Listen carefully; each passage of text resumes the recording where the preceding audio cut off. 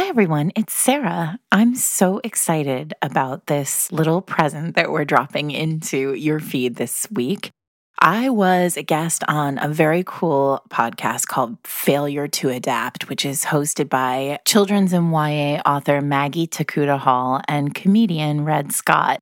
And the idea behind this podcast is so cool. They take books that have been adapted into film and television shows, and they read the books and then watch the films or television shows or short series and do an episode about comparing, contrasting, talking about what works, what doesn't, what they love, what they didn't. And it's so fun. Their first season has some very, very cool guests, some very, very cool books. And their second season, which is right now, is all Jane Austen all the time. So it really worked out well for me because they sent an email and asked me to guest on the show, and they let me choose what I wanted to do. And I was so excited to choose Emma and Clueless. Emma is my favorite Austen novel. You'll hear more about that in the podcast. And Clueless is, I think, there are a handful of adaptations that are truly perfect, and this one is surely one of them. Anyway, I'm so excited to share this podcast, which was a really delicious find for me in 2022 with all of you, and I hope you'll enjoy this special episode of Failure to Adapt featuring me talking about Emma and Clueless, and you'll hopefully like and subscribe as soon as you're done listening to the episode. Thanks to Maggie and to Red for having me. I had the most fun. Enjoy, everyone. Hello and welcome to Failure to Adapt, the show where we talk about stories that change from one form to another. I'm Maggie Takuta Hall. I'm a children's and young adult book author. And I'm Red Scott, a stand-up comic and podcaster. And today, we have a very special guest. She's a New York Times, Washington Post, and USA Today bestseller, the author of sexy historical romance novels that have been translated into more than 25 languages.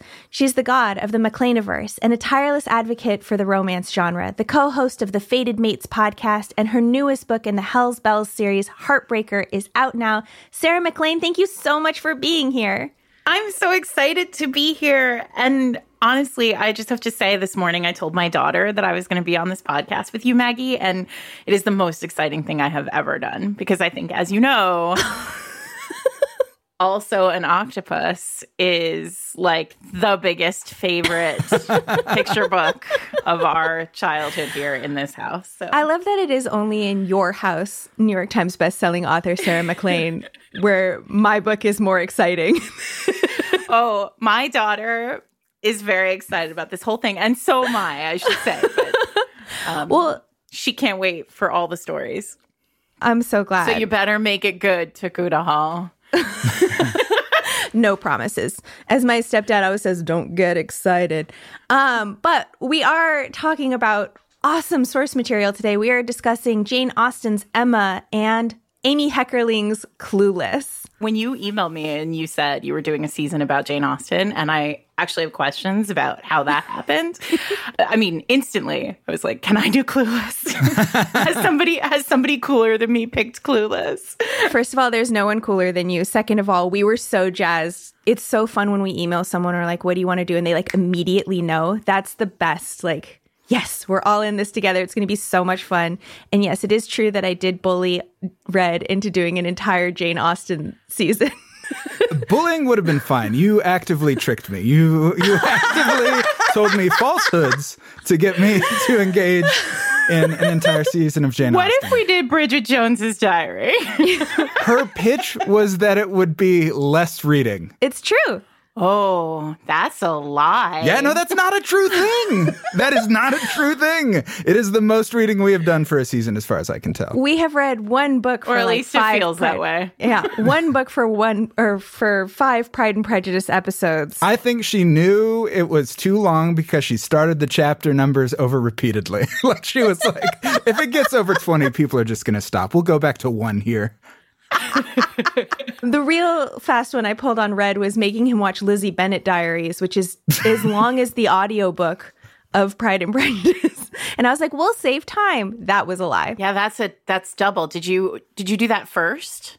We didn't do it first. Okay, so you'd already read Pride and Prejudice. You didn't have to do both for one episode. I didn't have to do No, 26. No, what would it have been? Yeah, 26 hours of prep for one podcast, fortunately, that time. Yeah, that would have been rude.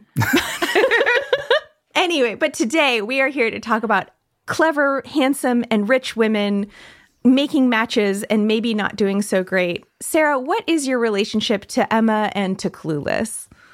So I'm a historical romance novelist, and many people don't think of it this way, but Jane Austen is sort of the primordial contemporary romance novelist. She was writing contemporary romance novels in the Regency, and all of her books, or most of her books, are very traditional romance novels. They have beat for beat the construction of the modern romance.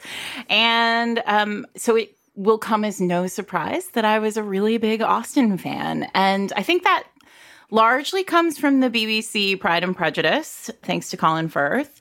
And then I backed into the books themselves. And Emma is, in fact, my favorite Austen novel, which will surprise many, many people, and I get a lot of disdain for. So, let's just do it. Disdain for? Why would you get disdain for this being your favorite one? Well, I'll tell you, not long after I published my first book, which was in fact about young women during the Regency, I was invited to speak to the Connecticut chapter of JASNA, which is the Jane Austen Society of North America. And that is exactly what you would imagine it to be. And I went there, and it was a very, very nice tea hosted by a room full of women of a certain age. And I gave a presentation about, my book and Austen, and how Austen had inspired me as a romance novelist, and how Austen was the kind of primordial romance novelist. And at the end, I took questions, and a little hand went up, and an elderly woman said, "What is your favorite Austen novel?" And I said, "Emma." And there was a gasp throughout the room. And I knew I had done something terribly wrong. There's only 4 of them. How can you be surprised by any answer to that? And this woman's reply, dripping with disdain, was, "Well, you'll grow out of that."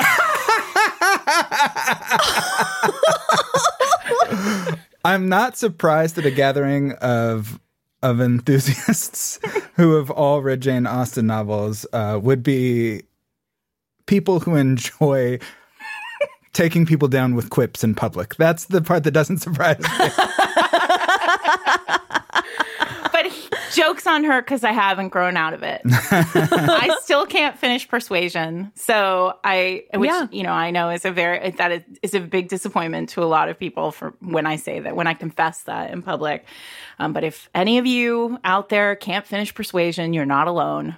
And I really love Emma. I think it's so fun. And I think I think Austen is doing a really cool thing here. And it was her first, it was early, and she's telling the story of young women causing trouble.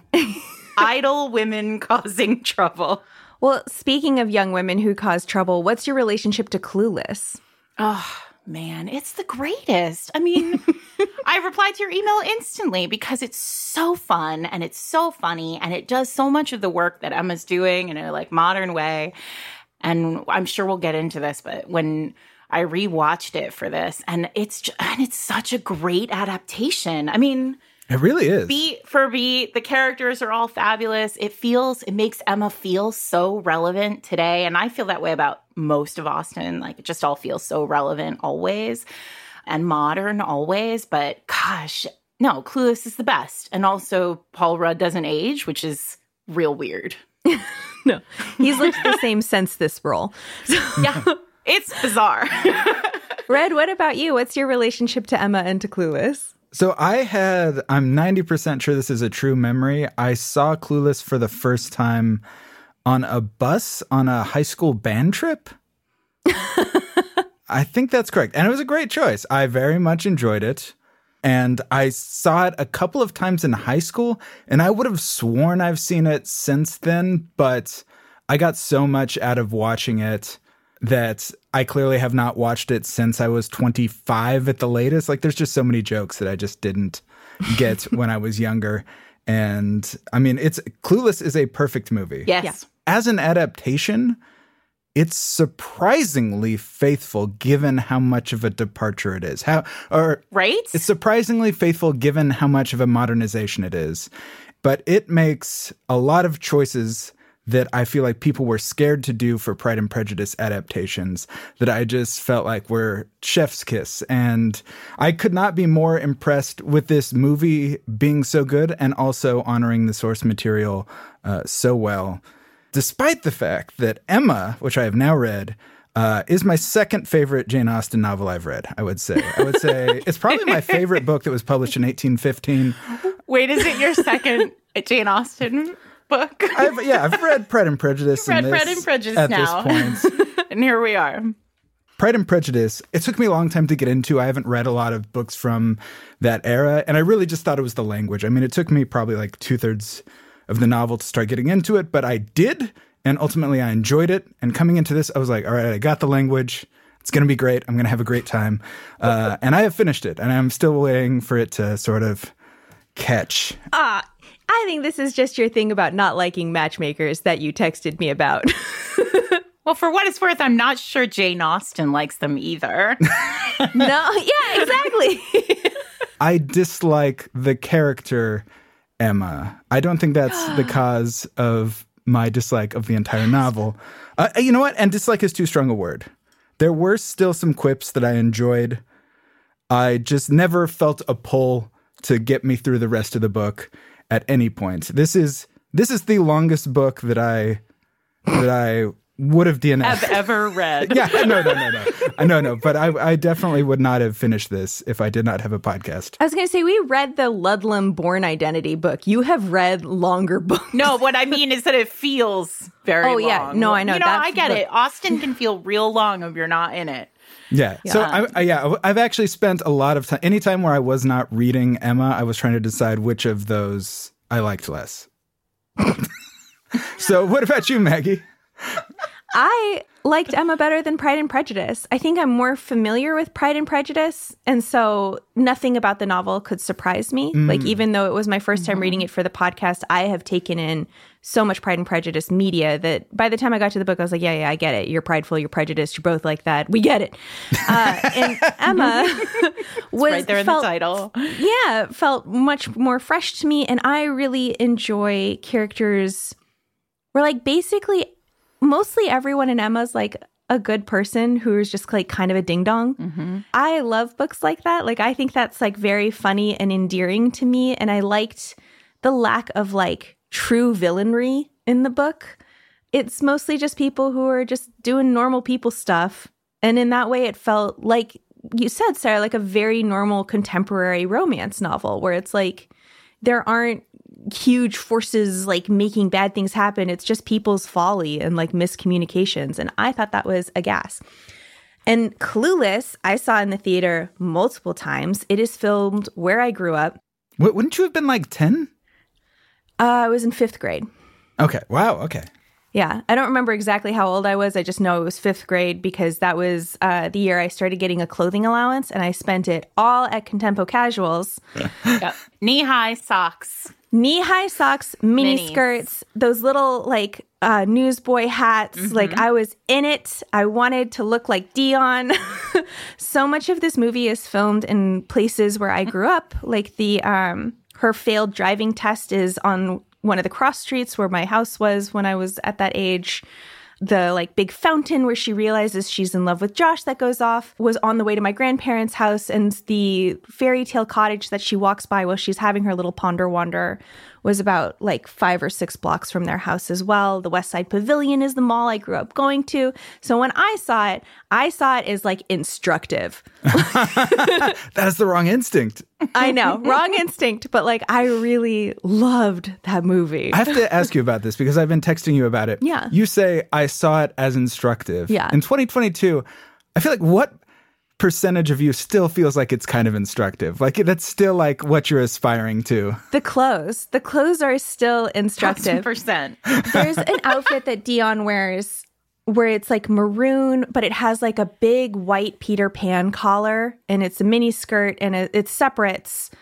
I would still wear that outfit right this very second. To me, that is still like, that's what cool people look like.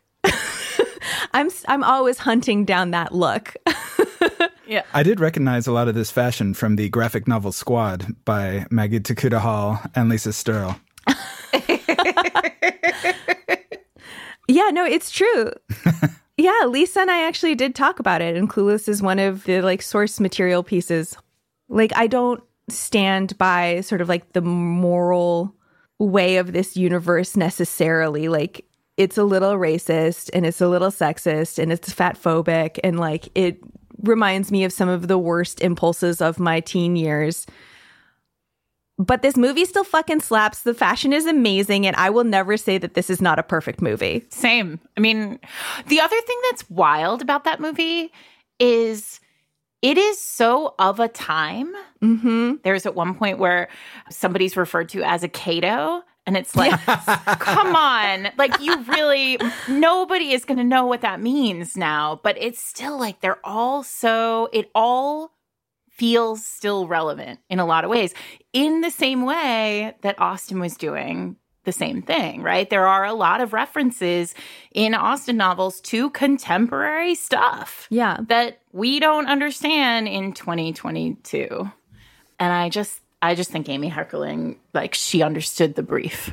Yes, she understood the assignment. And I do wonder if choosing Emma instead of Pride and Prejudice or instead of Persuasion, the kind of like two that are often held as like, these are the great Austen novels, choosing the more playful one, I wonder if that gave her more room and if that took less of the pressure of like being super faithful to the point of lack of invention, like to the point of limiting her creativity.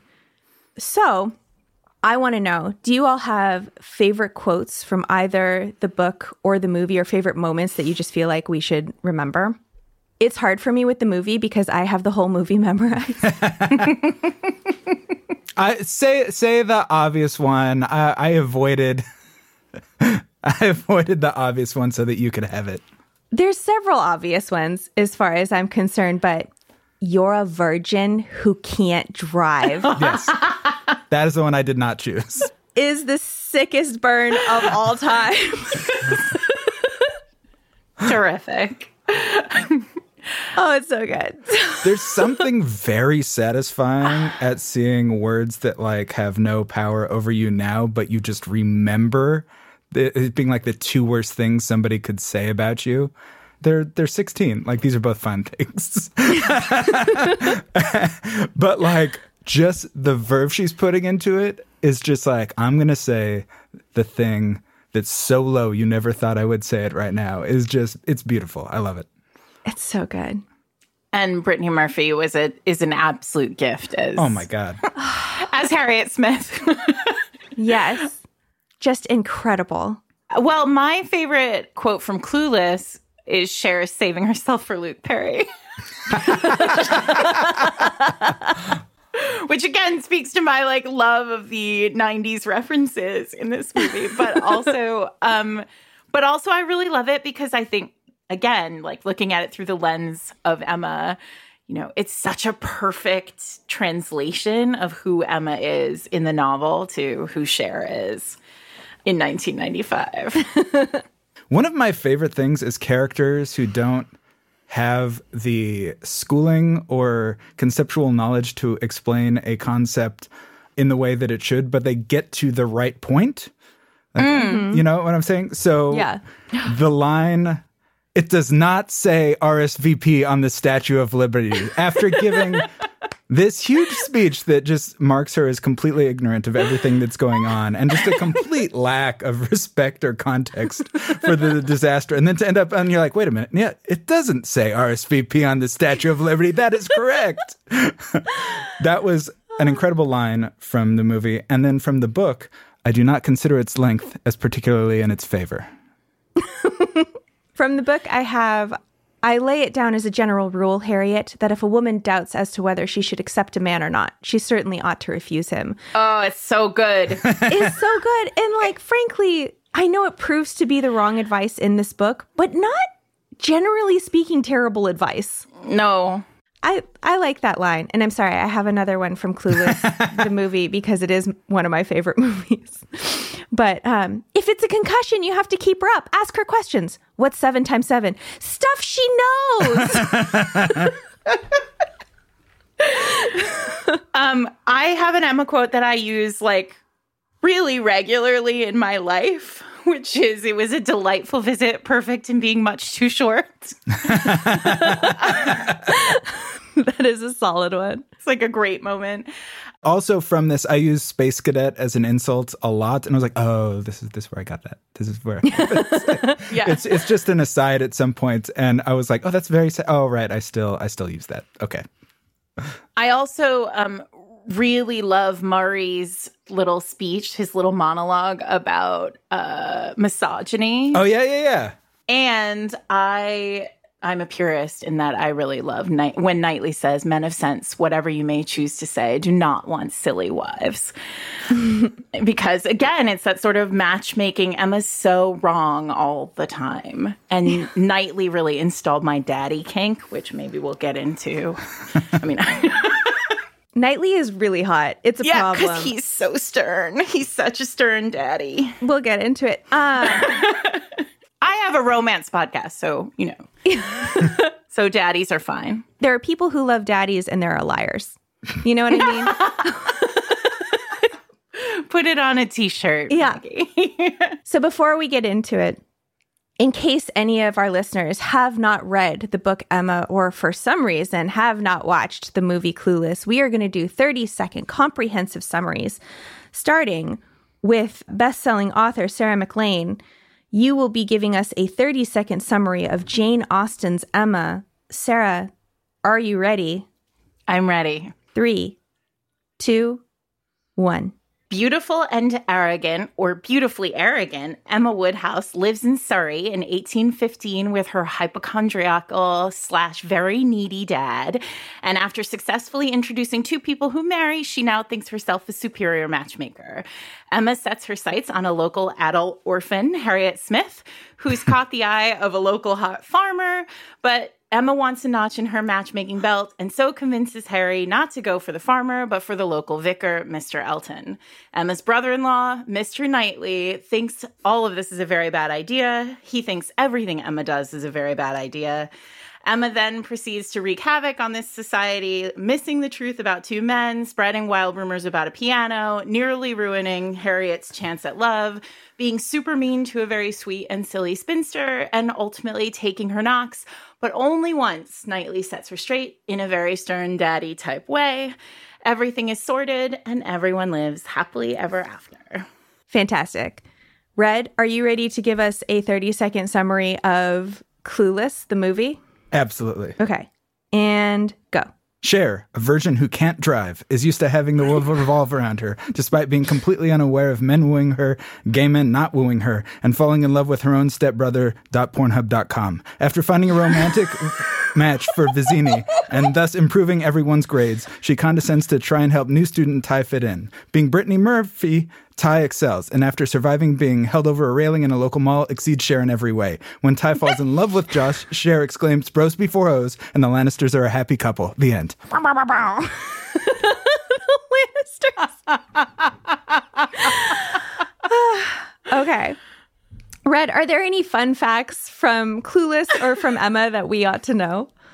Yes, I am probably going to disappoint you here because I was so much more curious about Emma than I was about Clueless. So I have quite a few things.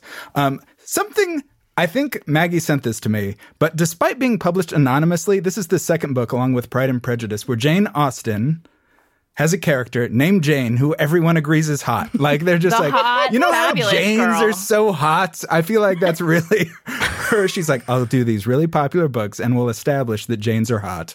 A true queen. Well done. I respect it. Like, I think we should bring that back. We should all be writing ourselves as hot side characters who are like perfect in every way.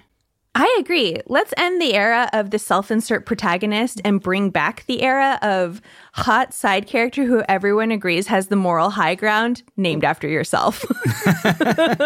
So I was also just curious how it was received at the time. And so I looked up a couple of reviews. So this is from Maria Edgeworth, author of Belinda, to whom Austen had sent a copy. There was no story in it, except that Miss Emma found that the man whom she designed for Harriet's lover was an admirer of her own. And he was affronted at being refused by Emma and Harriet. War the Willow and smooth, thin water gruel is, according to Emma's father's opinion, a very good thing. And it is very difficult to make a cook understand what you mean by smooth, thin water gruel! ! I just love that 200 years later, I'm having the same reaction as the author of Belinda. I was also just like, what is happening with this gruel? And I was like, you know what? I just don't understand it. 200 years ago, I would have known immediately what this was. And it was so validating that Maria Edgeworth was on my side here. Okay, this is perhaps the funniest thing. This is from Clueless. The funniest thing I've ever come across in my life. Alicia Silverstone actually did not know how to correctly pronounce Haitians in the classroom scene. Director Amy Heckerling told the crew not to correct her. Can you imagine her just being like, just like making eye contact with everybody in the room because she liked it so much and wanted it to be in the film.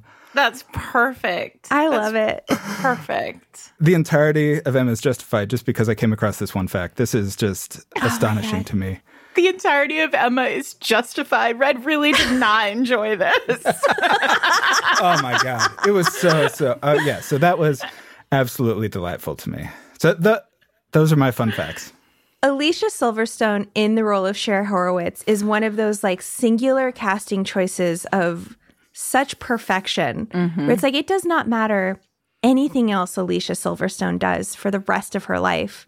She will always be Cher Horowitz to me. And it's nice to hear that there was a little piece of her. Yeah, little pieces of her that are like very true that were kept in the movie.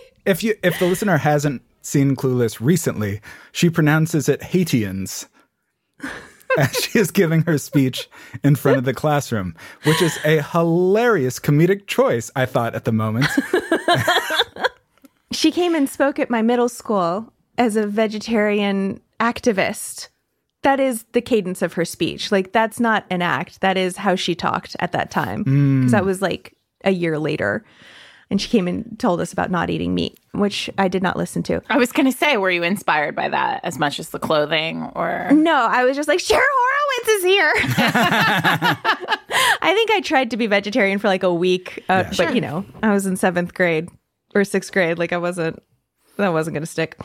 So there are some big differences between Emma and Clueless. What are the things that stick out to you guys as like, here are the choices that Amy Heckerling made where I feel the work of an adaptation at play? So the biggest thing is Jane Fairfax is missing. Hot Jane is gone. And I think Hot Jane being gone is probably very smart for the adaptation because it's just an added character. There are two, like, she's working with so many different characters and so many different. And the thing about this book is there are so many different subplots that are all weird, like relationship subplots that I can understand it. But I actually think that Hot Jane is a big piece of the puzzle for how Emma turns the corner and starts to see that she is arrogant and making bad choices for those people around her. Like, she needs to see someone hotter than her and who has the moral high ground, as Maggie pointed out. Yeah. And I think Cher is lacking that, but I also think Cher is a kinder, gentler version of Emma. Yeah. Like, so maybe she doesn't have as far to travel. Removing Jane puts the onus entirely on Josh to like teach Cher. In the book, it's that she's mean to Ms. Bates. Right. At this picnic. Oh, yeah, that too, right? There's a missing Bates. Well, I think that beat is actually adapted because she is rude to Lucy. She tells her, like, I don't speak Mexican. And she's like, right. She's from El Salvador. What are you doing? And that's when he kind of like lays into her. And I do, you know, of course, love a moment where a white girl gets yelled at for being racist by a guy she thinks is hot. Like, that's nice. But it also like inspires the big change in her where she starts like volunteering with Miss Geis and like everything. Like, that's her big epiphany moment in terms of like making herself into a better person. But I think also removing Jane removes some of the more cruel female competition feelings that I wonder. So there's still the female competition thing between her and Amber, where like they are very bitchy to each other and mean about each other's bodies and the way that they look. But having Jane in, I think would have been hard to avoid even uglier incarnations of that with somebody who, and I wonder if like it undercuts a little bit of the depth of complicating our central protagonist, if it does save us from some of the like uglier ways that could be modernized. Yeah, that's a great point. I can't prove it, but like I was like, okay, well, maybe if you're going to cut someone, because instead of Jane, you have Dion, who's not really a character in the book. Like she doesn't have like a best friend who's her equal. She's not Miss Weston. I mean, she's clearly Mrs. Weston, right? The Dion. Yeah, you're right, because she's already matched. Because then also there's that old married couple vibe between Dion and Murray. Yeah. Right. You're right. You're absolutely right. Yeah, no, you're right. She's Mrs. Weston. I don't know why in my brain I was like, married people don't count. Well, I mean, there is also the thing, though, where they kind of, because we don't get the interiority, because you do get some voiceover. But I think a lot of the times, like, you get Cher's ideas from her talking to Dion. Mm-hmm. Yeah. It really does feel like it's more just, it's something that would happen inside Emma's head, but now they have each other to bounce stuff off of so that we can hear what they're thinking about certain things. There's also, I mean, Dion and Murray are much more present on page in a lot of ways than Mr. and Mrs. Weston are, especially because Mr. and Mrs. Weston's whole, like, identity in the book is, like, to matchmake Emma. Yeah. In a lot of ways, with Frank Churchill, who is Christian in our play. I love the modernization of Christian. Me too. So in the removal of Jane, we have the removal of why Frank Churchill or Christian is off limits to Emma, who's not available. Because in the book, they're secretly engaged and just waiting for him to, like his aunt to die so that he can get approval, basically. And in the movie, he is gay. And he is so beautiful and so charming. And he drives a car that Red hates that I think is wonderful. Excuse me. I hate it because my grandmother, who loves everything and everybody, only hates one thing on this planet, and that is the Nash Metropolitan. And as a car person, That's a weird thing for a grandma to hate. It is less so when Apparently you know... it's a bad car. It's an awful car. When you know that she had to drive two of them. They had a car. My grandfather worked at a heavy machinery company called Droscher, and he got a company car. And so that was the car that she had to drive.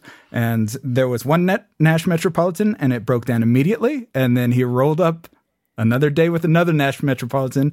And by both of their accounts, it was the maddest she has ever been in their entire marriage. So this is a hereditary hatred. It's epigenetic. Like this is nature, not nurture. Listen, my grandmother is the most important person to me. And if she is only going to choose one thing to hate, I'm going to have her back on it. But one thing I will say is famously, the car was so unsolid that the convertible, which is the one that's in this movie, the frame bends and then you can't close the doors. And if you notice, the passenger side door never closes, even in the version they were able to get for the movie. Oh my God. Because they're pieces of trash. They're terrible cars. That is so funny. I just love that Christian walks in with his like high-waisted, like 1940s looking nightclub outfits. And Cher is like, that seems heterosexual to me. Yeah. I love rocking out to the mighty, mighty Bosstones. Yes. I know. And naivete is actually something that I didn't catch as somebody in high school.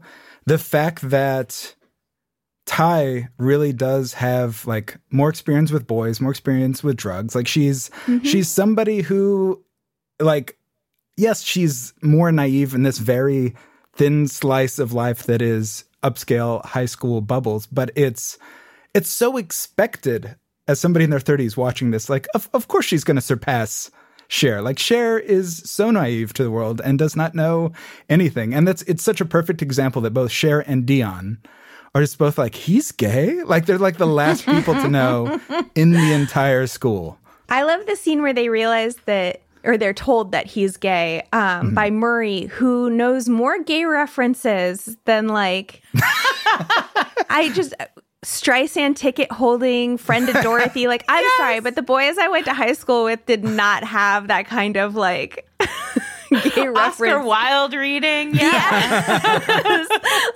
Like, Donald Faison, obviously, like such a like what a charismatic actor, but like fantastic. He's hysterical in that role with the back and forth between like with the different code switching that he does with the way that he talks is so funny and so appealing. To me, the greatest improvement that Clueless offers upon the source material is Ty. And some of that is by merit of the fact that Brittany Murphy was like an incredible talent. And this was just like such a memorable breakout role for her. And she's perfect. And she's the perfect combination of vulnerable and knowing and like, she's wonderful in this movie. But also, like Red said, she's more of a normal teenager in the way that she's written. And it makes it clearer that Cher is like a highly specialized machine for a very specific environment that is not applicable anywhere else in the world. Notable when she's like, why would I learn how to park? Everywhere you go has valet. And I think that the way that Ty is written to make her more complicated than Harriet was is the greatest improvement on the source material, where they took that character and the reasons she like adores Cher are still the same and like emotionally consistent with why Harriet adores Emma. Like, you've been so nice to me, showing me the way, etc. But when she turns on her, it's like more pointed. And I like that her claws are sharper, and it makes that character more powerful, more interesting. And it makes the central character, like, it disempowers her more in a way that I think is appealing and strong. Like, I like that writing of it. I also think that one of the good things about Clueless is the relationship between the whole character of Josh. And while he, you know, is a stepbrothery, kind of needles her a bit, he's not mean or like as harsh as Knightley can be in the book. And I think Knightley is harsher in the book because he's a cipher. Like, we don't see him other than in the moments where he kind of gives Emma a little bit of a spanking. And so I think the relationship between Josh and Emma is a softer experience, especially in the car when Josh brings his date to pick her up after having been, you know, his date who misquotes Hamlet. Yeah. But I know Mel Gibson.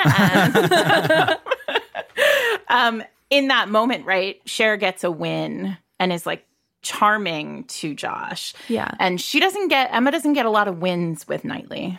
That's so funny. I regarded Knightley as being like a little bit more affectionate, but I think that might be a daddy issue. Yeah. I was going to say, something for your therapist. Mine too. Like, long pause. That's a me problem. Like, but when you think about it, it's like, would I want my daughter to have like a relationship like the one Cher has with Josh or the one that Emma has with Knightley? I think like there's really no question there. Yeah. I would prefer that her buttons be installed slightly differently than mine. I will say, I think I like Knightley better than I like Josh, not just because of aforementioned issues, but because he gives me like Roy Kent vibes. Boy. Instead of like annoying college student vibes. Like, he's like, he's gruff and he's harsh, but he's always telling the truth, and he's always telling the truth in service to Emma. Like, it's not like he's just saying it to be shitty to her. When I was reading him, I really felt like he's saying it because he's just like, you're a person I care about, so I'll tell you the truth. That's a bad idea, and you're meddling with shit you don't understand. And I'm pretty sure Frank and Jane have something going on. And I like that for what he lacks in nicety, he has in honesty and ultimately in affection for Emma. Like, he is in love with her, and like, well, yeah, I don't know. I forgave him his gruffness the same way that I would forgive like a Roy Kent kind of character for his gruffness, because it feels like an extension of a personality that is bound to honesty. I think that that's why Emma, in a lot of ways, why Emma remains my favorite Austen novel.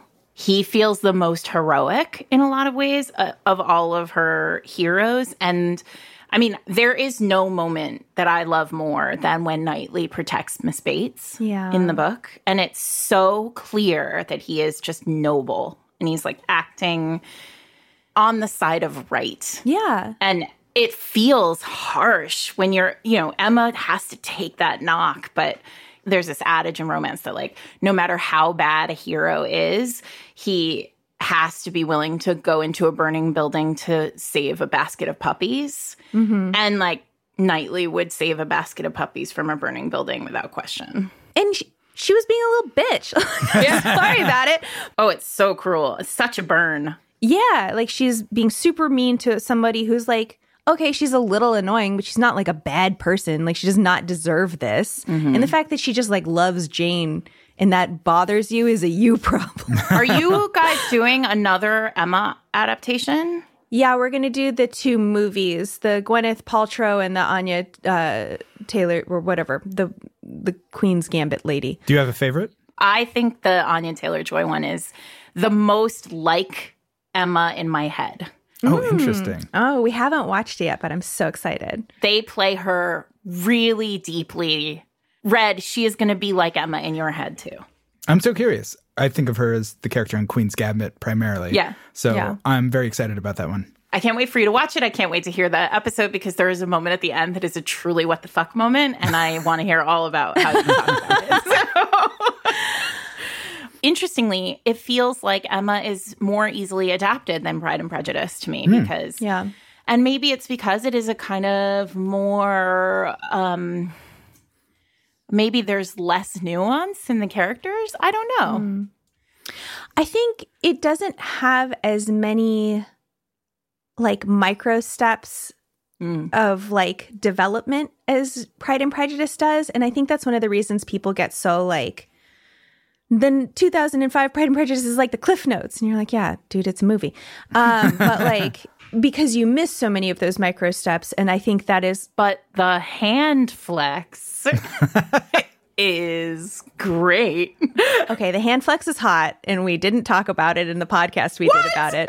I recently just found out that was improvised. Stop it. That was just Matthew Macfadyen. McFadyen is the best. Being hot. So.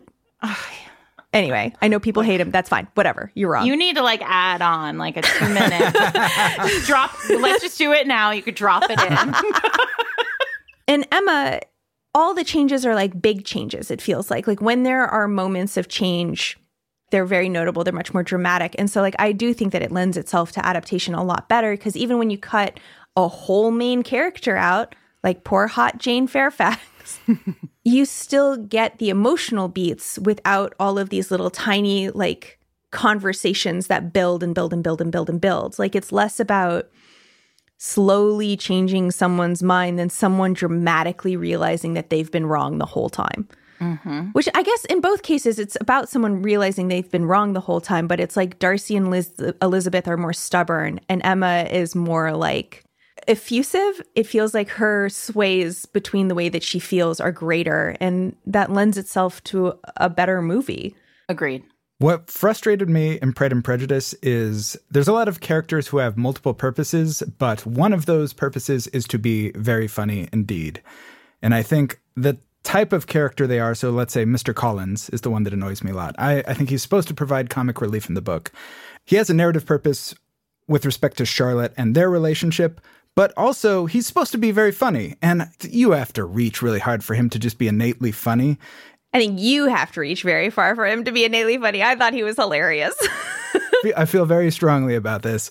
Humor is one of the most contextual things that exists. If I go from here to Brazil, jokes that I think are hilarious just aren't going to work now. And if you go back 200 years, jokes that are amazing at the time just aren't as strong. And I think the choice that the director made in Clueless to update the father figure, who's supposed to be very funny, but is just so annoying in the original, is great. It's just like, okay, he can still serve the purpose as the father, but also when it comes to the humor, we're going to do something completely different that fits the time period better. Yeah. And I think people are so afraid to change Jane Austen, especially when it comes to Pride and Prejudice, that nobody's willing to take that type of risk. And they do it here, and it pays off hugely. And I would love to see more of that in Jane Austen adaptations. There's truly nothing more 90s than a completely cutthroat asshole litigator. Like, that is like the era of the asshole lawyer being like at his zenith. And like, you're right. Like, he's hilarious and he serves the function of being like kind of annoying to other people, but is a complete reimagining of him. And wrapped up in himself, right? Like, I think the thing when you talk about Mr. Collins or Mr. Elton, right? Yeah. And we haven't talked about Elton at all and how Heckerling totally shifts. It's the same story, but just a completely different character, right? Yeah. But in both of those characters, what you see is this kind of Regency era and really of a time, as you said, Red, view of bowing and scraping to the aristocracy or to money or to gentry as being laughable. And you're right that is a time problem. There are 200 years between us. It's also about culture in a lot of ways. Like, British culture is really, really class-based. Like, you would never cross a line into that world, right? And so the people who do bow and scrape to get access to it are made fun of in Austen because we all know, viewing them, that they'll never get there. It doesn't matter who they marry or what happens. They'll always be down here, with us viewers. And I think that is something that doesn't translate to American modern cinema. And that's why Brittany Murphy's character is so well done, I think, because there's never a moment of class there, right? What's weird about it is, and I had this moment where I was like, does she go to school in Beverly Hills? Like, is she from, like, she goes to this posh school? Like, where does she live? What's her family like? Which is all stuff that Austen would have given us. I mean, the introduction to Harriet Smith is, poor thing, she doesn't have any parents. She lives at this, orphan school. And Heckerling removes all of that, which is really smart because it can't translate. Yeah. And Elton is a good example, right? Elton is rich and powerful and like supposed to be the perfect match for Cher. He says in the car, like, obviously it's you and me, but like Mr. Elton in the book is not the perfect match for Emma. He is not on her level. No, he's like a grasping, that's his whole deal, is like he's just trying to marry a rich girl. Yeah. I really enjoyed Mrs. Elton. She's missing. Well, she's Amber, the annoying woman where you're like, oh God, you're just, she's like a Monet. But I love the way that he is done. And I think in the movie, and I think updating him to be like kind of sexually harassy, like rapey vibes is accurate. And well, it's accurate in the book too, right? True. There's the moment in the carriage that sort of elides what's happening, but you'll see most adaptations read it that way. And because I think it is that way. Ugh. I do love that happens in a car is an update to the carriage. Like, that's just such a okay, like you did it and it's cute and I like it. You got me. And then she gets robbed in the... Oh, yeah. Another sort of great moment for Cher to have to, like, be Cher. Yeah. I forget the name of the designer. She's like, you can't make me lie down in this. This is a Mariah. There's just so much in that movie that's, like, so deeply quotable. Are there any other, like, major differences that you feel like we haven't talked about or updates that you want to address? The scene where Harriet Smith gets attacked. I'm glad it's gone. It happens in the mall. Oh, I guess it does happen in the... So in the book, the people who attack her... See, I didn't put it together. That's the moment. She's attacked by what people who are referred to as a racial slur in the book that we'll just call travelers or whatever. And like that gives her the cachet where everyone's like... Right. It kind of sets her ego on fire and Frank Churchill saves her, etc. And in the mall, as she's talking to these two, quote, Barneys. What does that even mean? Is it... Like, you're lame. Like, you're stupid. I'm pretty sure that's like slang that was invented by the movie that then we just all agreed that's what that meant. But like dudes who were not worth her time, and they're like pretending like they're holding her over the edge. And then Josh Christian saves does. her. Or Christian saves her. And I remember that was always a moment in the movie where I was like, God, that's like a lot. I don't know why that needs to be like that. And now having read the book, I'm like, oh, I see. Now it's like it's a beat for beat. This is her being attacked by like the poor people that they are afraid of.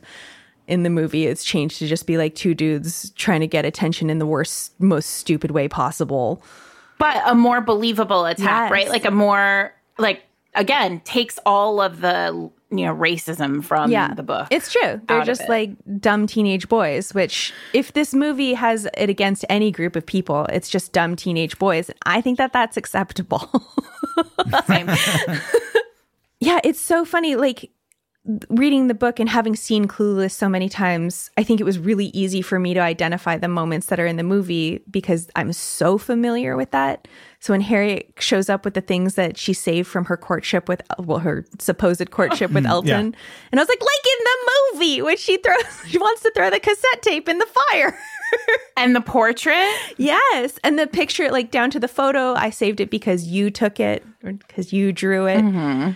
The one thing that I really did like that the movie upgraded was that the box of things that Ty/Harriet kept was so pathetic in the book. Like, it made me so sad to see the box of things. And like the things that Ty had were just much more, they were more relatable, understandable things than just like a used pencil. The tape. That I was just like, no, Harry, don't keep that.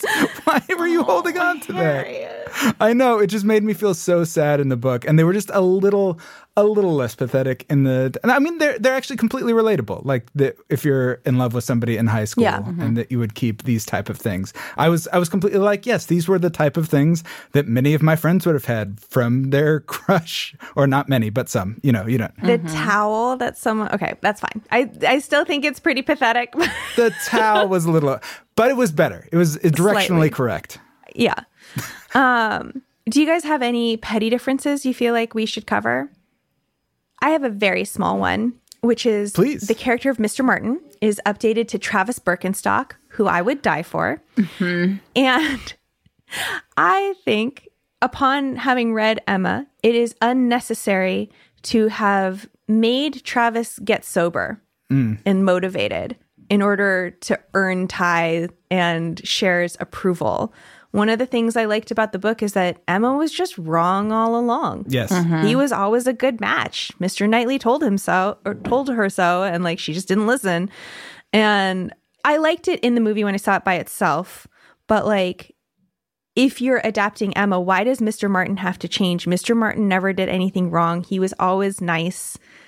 Just like Travis was always nice and cool to Ty and like into the things she was into and like just wanted to compliment her and be nice to her and show concern for her. And like, he didn't need to, who cares? He smokes some pot, like whatever. He's got a lot of bongs. He doesn't need to donate them to the Pismo Beach Relief Fund. Oh my God. The Pismo Beach Relief I Fund. forgot about that. That was in my trivia section. I skipped over it. So just in case people don't know, I went to college near Pismo Beach and I was like, what the hell was that? The Pismo Beach disaster never happened. That's not a thing that ever took place. And there's apparently a wide history of Pismo Beach being referenced, which several things I read credited that to it being basically on the way to like Hearst Castle. So like rich movie directors and stuff would like, it was like a stop along the road. That's so funny. Mm-hmm. Apparently for decades, it was known for clams. It was known for having clams. And in a Bugs Bunny Looney Tunes cartoon, Pismo Beach is referenced. And that's like what it was known for decades. And since then, it's just been like a thing that people reference in movies. It's like Stanley. There's like a long-standing tradition in film to name therapists Stanley. I didn't know that. Yeah. So if you're ever watching a movie and then there's a therapist, the odds are his name is Stanley. That's so funny. I was genuinely interested. Like, what was the Pismo? I should have known about this. It wasn't that long after I was there. My husband grew up right there and was like, what? That's not a thing when we watched it last week. So I was going to say the same thing, that Robert Martin and And Travis, right. And Travis, of course. I think for me, it was more that I felt like in the book, Robert Martin is set up as like, Knightley loves him. Like, Knightley is like, this is a decent man who has a decent farm and a decent job. Like, he's a tenant farmer on Knightley's estate. And like, his irritation about Emma and Robert Martin and Harriet is so clear from the jump. That's actually where it comes up, like that men of sense do not want silly wives. And Robert is so admirable. And then Travis comes through, and he's so kind and such a sweetheart. But I do think he's sort of silly. I think for me, like it feels like he could have been taken a little more seriously by someone. Like here's what it is. There was no one else in the cast who was like, you're missing it. Like, Travis is a decent, cool dude who, just isn't up to your standard. Yeah. Share. No, that's a really good point. I wanted somebody to like tag that in a lot of ways because I think that's important. It's also another moment where Knightley feels heroic. Yeah. For my petty difference, since doing this podcast, Maggie has pointed out a bunch of things to me where she was like, that's the author responding to some feedback. I always hyper focus in on numbers when I'm reading things, and Maggie's always mad at me for doing that because she knows that I'm going to be reading her. Because I don't understand numbers. That's what's really going on here. So in Pride and Prejudice, which came out before this, she said so-and-so has an income of £5,000 and £10,000 for the numbers. That's Bingley and Darcy. Bingley 5,000, Darcy 10,000. Yes. Yeah. And then in this book, the number of £10,000 comes up again. Yes. And this is how Jane Austen phrases it. The charming Augusta Hawkins, in addition to all the usual advantages of perfect beauty and merit, was in possession of an independent fortune of so many thousands as would always be called 10. Like, listen, guys, they're rich. That's what £10,000 means. They have enough money to be rich. We don't need to think about it beyond that. Yeah, I used round numbers, okay? Like, I could just see, like, her responding to letters like, it's so weird that they all had, and she's just like, £10,000, a lot of money. Did you guys do the math out? You must have done the math out in your Pride and Prejudice. Yeah. Thank you so much for asking. $295,000 US when adjusted for inflation and then converted to US dollars is £10,000. That was 1813. I haven't redone it for 1815. I'm assuming there were no large inflationary episodes in those 2 years. Yeah. So basically, like, they're like tech workers. Yeah. Like, they have tech money. That's what. Great. Well, we're at that point where we have to make a legally binding decision of which is better, Jane Austen's Emma or Clueless. And I don't know, guys. I know I have a lot of like personal connection and that makes me biased, but I think in this case, I'm going to go Clueless. I think it's more enjoyable. I think we owe our thanks to Miss Austen for her fabulous work to make Clueless possible. But I loved Clueless with incredible depth and longevity before I had ever read Emma and realized that it was also an homage to something else. And that just makes me like it more. And so in this case, I've been really reluctant to ever say something is better than Pride and Prejudice, the book, because it has obviously spawned so much of all of romance that like it feels wild to be like, yeah, anything's better than that, because it is like, okay, thank you. You gave us like everything. Emma, even though I liked the book Emma better than I like Pride and Prejudice, I really love this movie so much that I have to go with the movie. It's perfectly cast. Its soundtrack is all hits, no skips. Oh, the soundtrack is great. Oh my God. I had it on cassette. Just banger after banger. Great. The acting is perfect. The timing is great. The fact that they don't try to make it timeless, the fact that they like stick so much to their era makes it more timeless in a weird way because it's never trying to be something that it's not. And so it makes it more enjoyable later on where you get to laugh at a Pauly Shore movie reference. Like I just think it's great. And Amy Heckerling did an amazing job. Yes. I want Amy Heckerling to make every adaptation now. Oh, yeah. Yeah. Like, I want her to turn every classic into, like, a teen movie. I think for me, it comes down to having gone through so many Jane Austen adaptations at this point, this is the best modernization of any Austen. Yes. And she really takes the risk and changes things. You know, she doesn't defer to Austen. It takes guts because, yes, you're going to be compared to Austen and the choices that she made. But this is just the most perfectly updated, where she really did think about what was necessary, what she felt she wanted to change, what works in 1994 versus what works in 1815. And I think it's one of the best adaptations we have ever covered on this because it took some huge risks and succeeded at so many of them while also still being true to the original. Like, it's not something that completely jettisons the source material. Like, it is something that really does, I think, capture the core of what was good about the original while making it accessible to modern audiences and also like taking it in a different direction and exceeding in a way that the original didn't. I think it's such an exceptional beat for it's beat for beat. I mean, you can really see in a way. You did Bridget Jones, right? When you did Pride and Prejudice, yeah.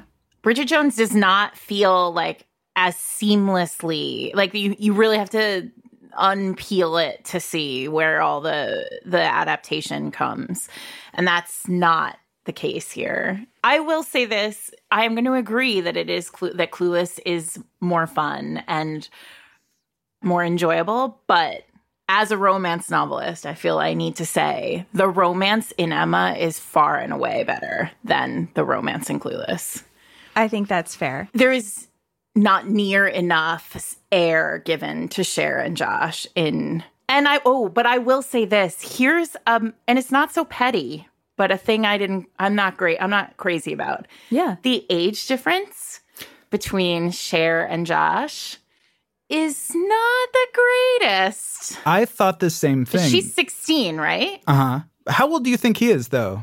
Oh, I think he's in his 20s. 20. No, so he is a college freshman canonically in the movie. Oh, he's a freshman? Is he really? Yes. Oh. He's right, which I'm convinced that was changed late because he's clearly a law student. He's clearly Paul Rudd.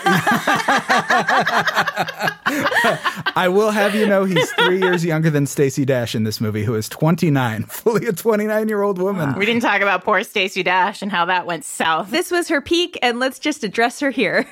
She's never done anything since. But Sarah, I had the same note literally an hour before we recorded. And then I was like, how old is he? And I Googled it. They mention he is a college freshman, which makes no sense. But like he's doing doc review. Yes. Like I think Red's exactly right, where they got the feedback where they were like, she's underage. He can't be that much older than her. And they were like, fine, he's 18. They're definitely going to do it later. And I didn't care at all in 1995 when I was in high school and watched this movie 17 times. I care a lot now. I'm like, oh, this is not great. And also, it would make more sense. Knightley is canonically significantly older than Emma. Yeah. Mm-hmm. I still feel like it's creepier because I see them. Yeah. But he's canonically 18 and she's 16. And I'm like, they're both teenagers versus 21 versus 37. And I thought about that and I didn't come to any conclusions that I'm willing to say out loud. Into a microphone being distributed over the internet. Yeah. I never love age difference stuff. The power dynamic thing of it is so weird.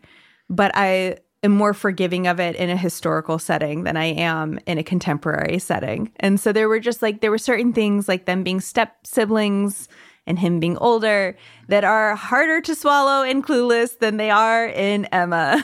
Harder to swallow in 2022 than they were in 1995, too. Yeah, even. And so, like, that is true. So, sorry that I had to bring it all down there, but... No, it's fair and it's worth mentioning. So for me, from a purely romance perspective, Emma wins. From a whole hog perspective, it's a Clueless for the win. Ekes it out. I think that's fair. Yeah, I don't even feel strongly about the romance of Josh and Cher in Clueless. Like, I think it would be possible to remove that and still have a great movie. 1,000%. Which is crazy in a movie that's supposed to be adapting a famous romance novel. If you ask any romance reader, and I would assume, Emma fan, what's the line from Emma? The famous line from Emma is, if I loved you less, I could talk about it more. Yeah. Which is Knightley says, I will say, we watched I don't want to spoil the Anya Taylor-Joy movie for you, but my husband and I just recently watched it because I was prepping. I was doing lots of prep for you. Thank you. And he'd never seen it. He'd never seen any version of Emma. And that line exists in that version. And, Knightley says it. And my husband, my very stern husband, sighed. Oh. So because it's so romantic when Knightley finally allows himself to feel a feeling. And that's, I think, maybe, Maggie, what you were getting at earlier with the Josh character. He feels too many feelings. Yeah. Through the whole movie. Yeah. He needs to bottle them up more. Yeah, so that when they come out, it's it gives you the Roy Kent thing where you're like, you've been so gruff and now you're so affectionate. Oh. Last question about Emma. Who would you rather have affectionately judge your teenage behavior? Mm-hmm. Josh from the movie or Mr. Knightley? I'm going to answer first because I feel like I have the least burdened answer. I'm just I've got a bunch of uncles who are like Mr. Knightley. I had that experience and did nothing for me. Not a fan. Are they single?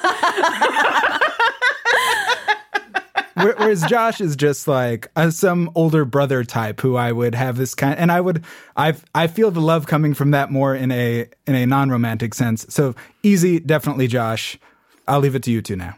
I have to go with Mr. Knightley. I think that he's really hot, and that he would run into that burning building, and that he would look me right in the face and love me in the face of all of my own bullshit. And I think that there is nothing more romantic than someone who sees you in your fullness and in your flaws and loves you not despite of, but because of all of those things. And Mr. Knightley is that kind of person. And so I would rather have him rake me over the coals and then make out with me than Josh literally any day. Mm-hmm. Agreed. Yeah. Badly done, Emma. Just a very harshly installed button. Yeah. For me, so. So, Sarah, is there anything you are reading or watching right now that you feel like everyone else should get into? What are you obsessed with right now? I just finished The Bear. Oh, yeah, the Hulu show. I don't know if anybody has talked about this here, but man, did I love every second of that very stressful, very amazing show. So, yeah, as basic as that seems right now, considering how much the Twitter loves that show. I haven't seen it. It's about a chef, right? He's a 5-star chef, and he inherits this sandwich shop in Chicago. It's so atmospheric. It's a love letter to Chicago. The cast is remarkable. There's a full episode of it that's done in one take. Oh, wow. They're just it feels like it is the best of everything. Nice. And I am currently reading Ali Hazelwood's Love on the Brain, which is a romance novel that will be out, that is probably in stores right now. And Ali is fabulous and writes about heroines who are in science. And I think she talked about somebody who understands how to make a romance really be romantic. So. Red, what about you? I've been watching this show on Prime Video called A League of Their Own, and I think it is great. It is so good. I really, of course, enjoyed the original, and the new one is gorgeous. That's honestly the thing that stands out to me is it's not super accurate to the time period, but it's just so fun and so beautiful and such fun characters, and I recommend watching it. Maggie, you have to do something different now. I'm kidding. Go ahead. Oh, you're so mean. He stole your answer, Maggie. He knows because I'm obsessed with that show. A League of Their Own, the movie. I don't know that there's a single movie that had more of an effect on my life than that one. I saw it when I was in 3rd grade. I played softball until I was in college because of it. Aww. I joke that it's what made me bi because of Gina Davis. I love it so much. The series is such a beautiful update of it. It balances corrective things like actually including queer and Black people in it with fan service. There are so many references to the movie, and every single one of them is done in a way that changes it and makes it fresher and newer, but still gives you the same feeling as when someone yells, "There's no crying in baseball," or when they sing the song. There's just like so many beautiful, perfect moments in that series. I can't wait for season 2. I think it's extraordinary. And then also, I read a book called Shutter by Ramona Emerson that is like part ghost story, part res coming of age story, part murder mystery, part like organized crime mystery. It is so many elements that should not all work together. It's a debut author, and she manages to balance all of these things at the same time. So it's about a crime scene photographer who sees ghosts. Like, she knows when someone has died immediately because she sees them. And sometimes they try to talk to her, and sometimes she's unable to like keep the guard up. And there's a woman particularly who like is kind of letting all the other ones in.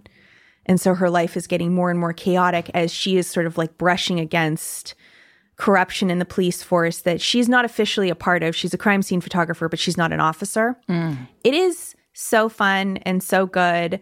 I've been having trouble getting into anything lately, and I did not have trouble getting into that. It just like right from go, although it is very gory. So if you're like a little like, ugh, it starts off with the worst of a scene of just like a woman's body in like a million pieces on a highway being described, and she has to photograph every single one of them. Oh, no. Red, also, you'd love it. Every one of her childhood memories is in a chapter headed with the kind of camera she was using at that time. Oh, I'm literally going to look at the table of contents, but I won't read the book.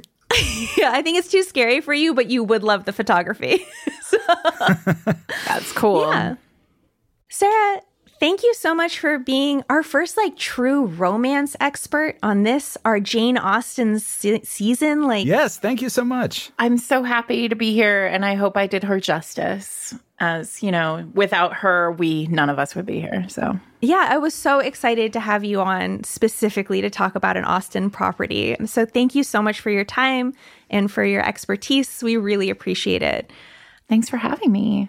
Our pleasure. Where can people find you and buy all of your books in the MacLeanaverse online? So you can find me at sarahmaclean.net. But if you like hearing about romance and you like talking about romance, you can find me every Wednesday on my podcast, Fated Mates, which you can learn more about wherever you are listening to Failure to Adopt. Just type in Fated Mates and you'll find us.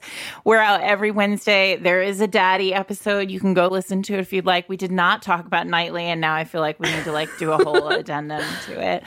Or you can find me on Twitter, Instagram, and I write historical romances. So while Austen was a contemporary romance novelist during her time, I write historical romances set in times closer to her than to us. My most recent book is Heartbreaker. It is out now. It's the second in a series about a Victorian-era girl gang who enjoy kicking ass and smashing patriarchy. And yeah, that's called Heartbreaker. You can find it wherever books are sold. I should mention that Bombshell, the first book in the Hell's Bells series, super fun, super sexy.